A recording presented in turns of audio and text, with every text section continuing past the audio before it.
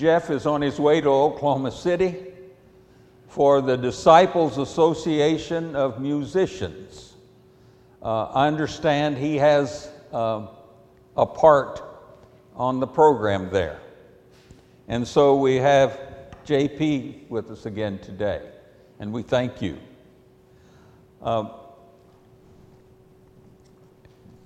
I read from Mark 6, verses 14 through 29. And this was the New International Version. King Herod heard about this, for Jesus' name had become well known.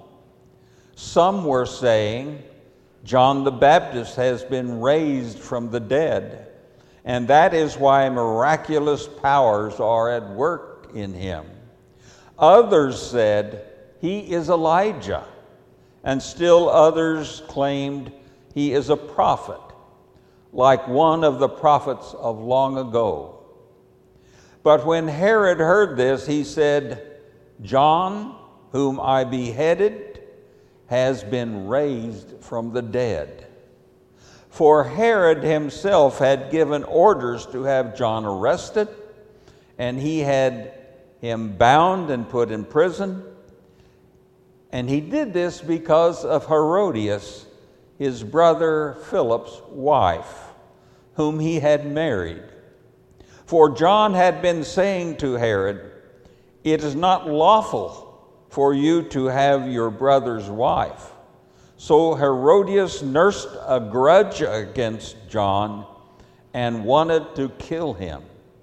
But she was not able to, because Herod feared John and protected him, knowing him to be a righteous and holy man. When Herod heard John, he was greatly puzzled, yet he liked to listen to him. Finally, the opportune time came on his birthday. Herod gave a banquet for his high officials and military commanders and the leading men of Galilee. When the daughter of Herodias came in and danced, she pleased Herod and his dinner guests. The king said to the girl, ask me anything you want, and I'll give it to you. And he promised her with an oath, whatever you ask, I will give you up to half of my kingdom. She went out and said to her mother, what shall I ask for? And the head of John the Baptist, she answered. At once the girl hurried back into the king with the request, I want you to give me right now the head of John the Baptist on a platter. The king was greatly distressed, but because of his oath and his dinner guests, he did not want to refuse him. So he immediately sent an executioner with others to bring John's head. No, with orders rather, to bring John's head. The man went, beheaded John in the prison, and brought back his head on a platter. He presented it to the girl, and she gave it to her mother. On hearing of this, John's disciples came and took his body and laid it in a tomb.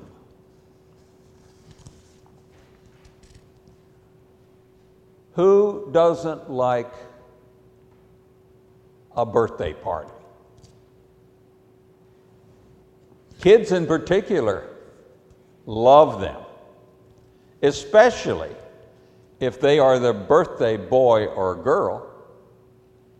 Friends come bearing gifts. There's cake and ice cream and candles to blow out.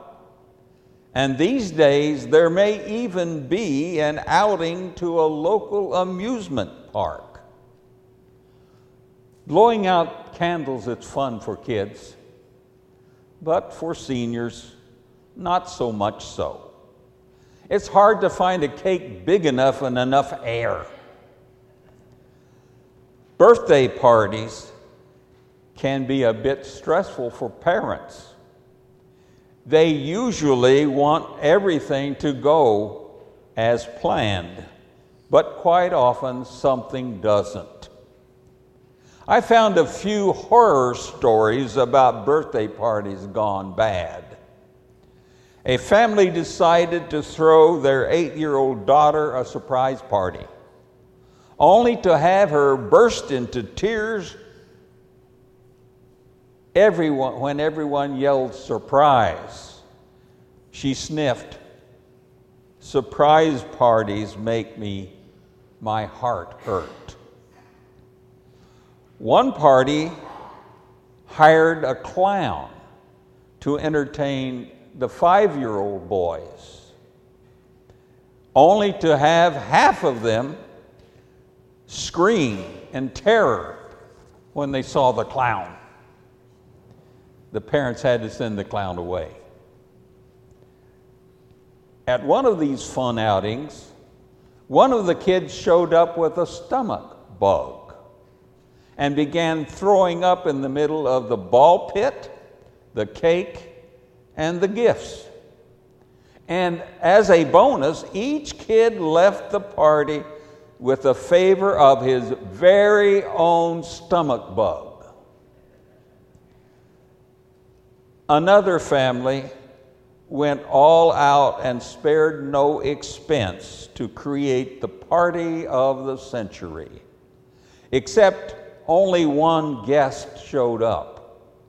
It turned out that the birthday girl's class had conspired not to go because the girl had made other kids feel bad if they didn't have as nice of things as she had. And the one who showed up did so because he felt sorry for her. All of these birthday parties pale in comparison to the worst birthday party ever. The stories I just told may have made parents lose their minds and kids lose their lunches, but no one lost their head. The ultimate bad birthday party took place at the infamous party of Herod Antipas. The birthday party story is today's text, and that's what it's all about. A prophet, a king, an evil queen, and a scantily clad dancing girl. Let's look at the prophet and the king. The story is told as a flashback in Mark's gospel. Once upon a time, a certain king, his name was Herod Antipas, became aware of a wandering preacher from Nazareth who was performing all kinds of miracles. Herod technically was not a king. He was a tetrarch, or a Roman appointed governor of the territories of Galilee and Perea. Herod the Great was also called a king, but he too was really a king in name only, as he was a client of the Emperor Augustus at the time that Jesus was born.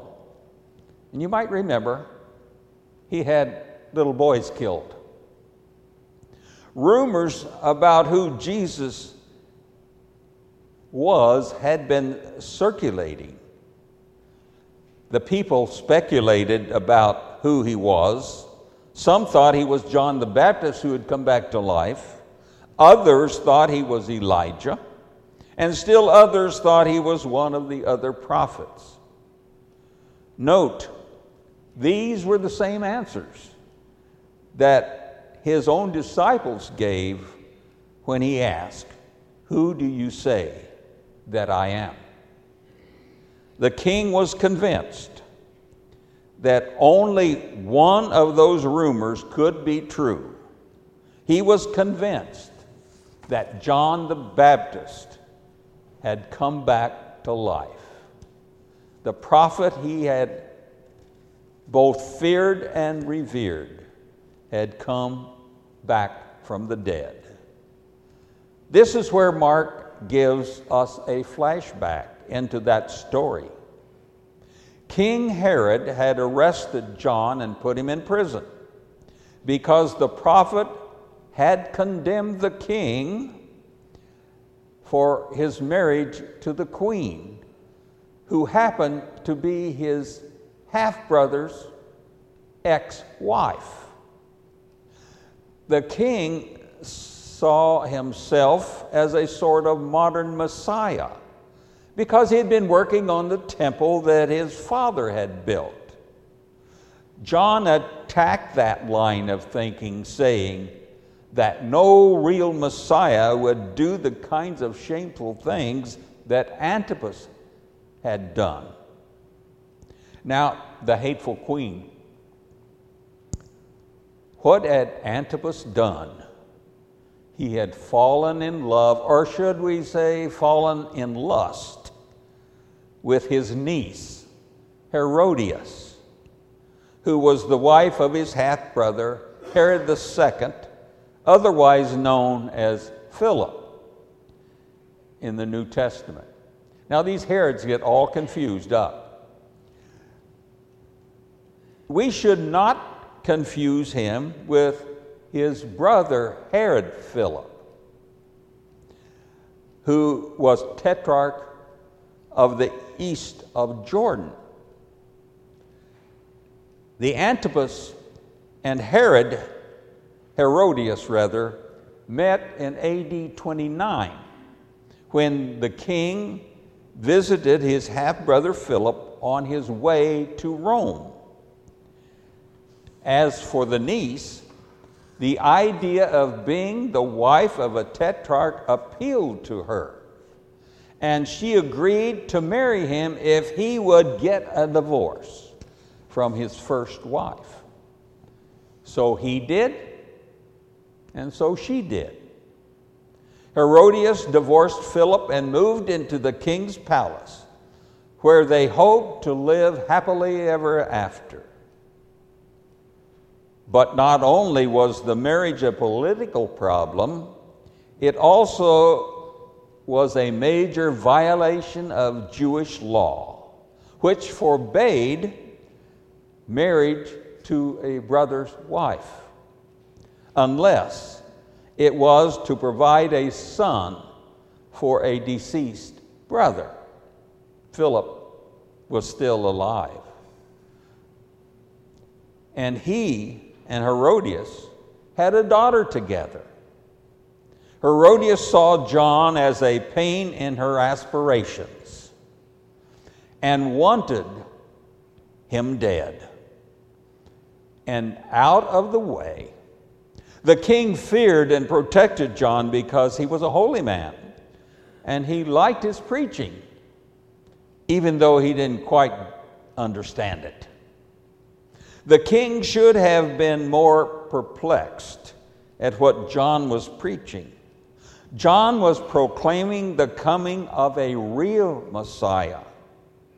The kind of kingdom and power that Antipas desired was nothing compared to the one who would usher in the kingdom of God. The king would be confused about Jesus until the end.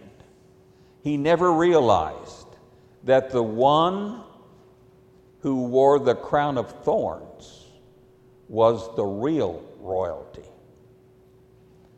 Then there's the party girl.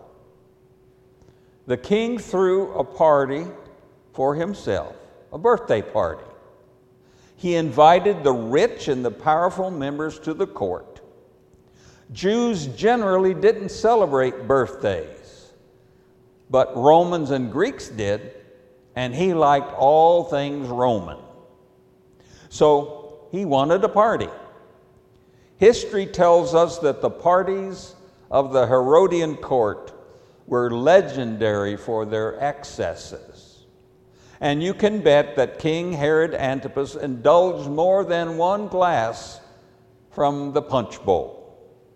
Herodias saw her chance to influence her new husband to bump off that annoying prophet.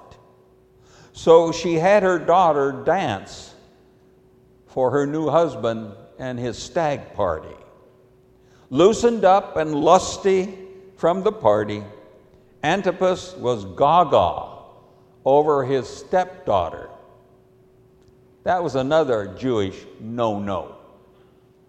Therefore, he made a rash oath that he would give anything she wanted, even half of his kingdom, which, by the way, was not his to give. When the girl asked her mom, the nasty queen was ready with her answer. I want you to give me the head of John the Baptist on a platter. Not exactly ice cream and cake, huh? The king was now trapped in his own words. He didn't want to lose face in front of all of these important people of the court. He reluctantly ordered the prophet's head severed and put on a platter. Then the girl gave it to her mother. Ultimately and unfortunately, that party favor has been repeated in various forms in subsequent centuries for those who would speak the truth against power. There are relevant morals in this story. Some are very obvious. It is interesting that Mark spends more ink on this story than some other stories we might expect. For example, he gives us no account of Jesus' birth whatsoever. There are only few details on Jesus' baptism by John and his journey into the wilderness. Few of the teachings we find in the other Gospels are in Mark, and he mentions only 6 parables. This story looms large. Perhaps it's because Mark wants us to recognize 3 things. First, following the true king is a costly business. Giving our allegiance to him will put us sideways with the political and social forces that seem to govern our world. Speaking the truth often results in being ignored at best, and at worst may put us on a cross. This odd story in the Gospel of Mark also reminds us of another thing. Second, we are invited to a different kind of party. Immediately after this terrible story about a party gone wrong, Mark offers another party story where things go better than anyone could have imagined. Jesus fed more than 5,000 people with 5 loaves and 2 fish. That is not exactly a usual party menu, but it is a lot better to accept than the other party. In contrast, King Herod Antipas threw a party to honor himself and his own birth, with an exclusive guest list restricted to the rich and the powerful. And he, in his drunken lust, condemned a holy man to death. Neither Mark nor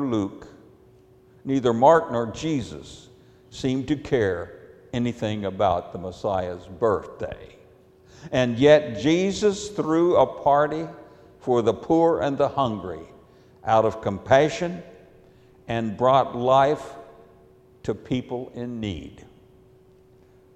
Which king do you want to follow? And which party do you want to be a part of in the end? And that is the third thing we should get. In AD 36, King Artaxerxes, the father of King Herod's first wife, attacked and defeated Herod Antipas' army. The Jews were elated. They considered that this was punishment for beheading John the Baptist. And in AD 39, Herodias goaded her husband to claim the title of a real king himself, not just a tetrarch. She urged him to go to Rome to appeal to the new Emperor Caligula. Instead of becoming king, Herod and Herodias were banished to the region now known as France, out in the sticks, so to speak. And his territory was given to Herod Agrippa. We are guessing Herod Antipas has no more parties after this. John's death foreshadowed the death of Jesus, who, like John, had spoken truth to power, and the result was the same for both: death. But we know that wasn't the end of the story. The party has just been beginning, and it's still going on. If you're not at this party, it's not because you haven't been invited.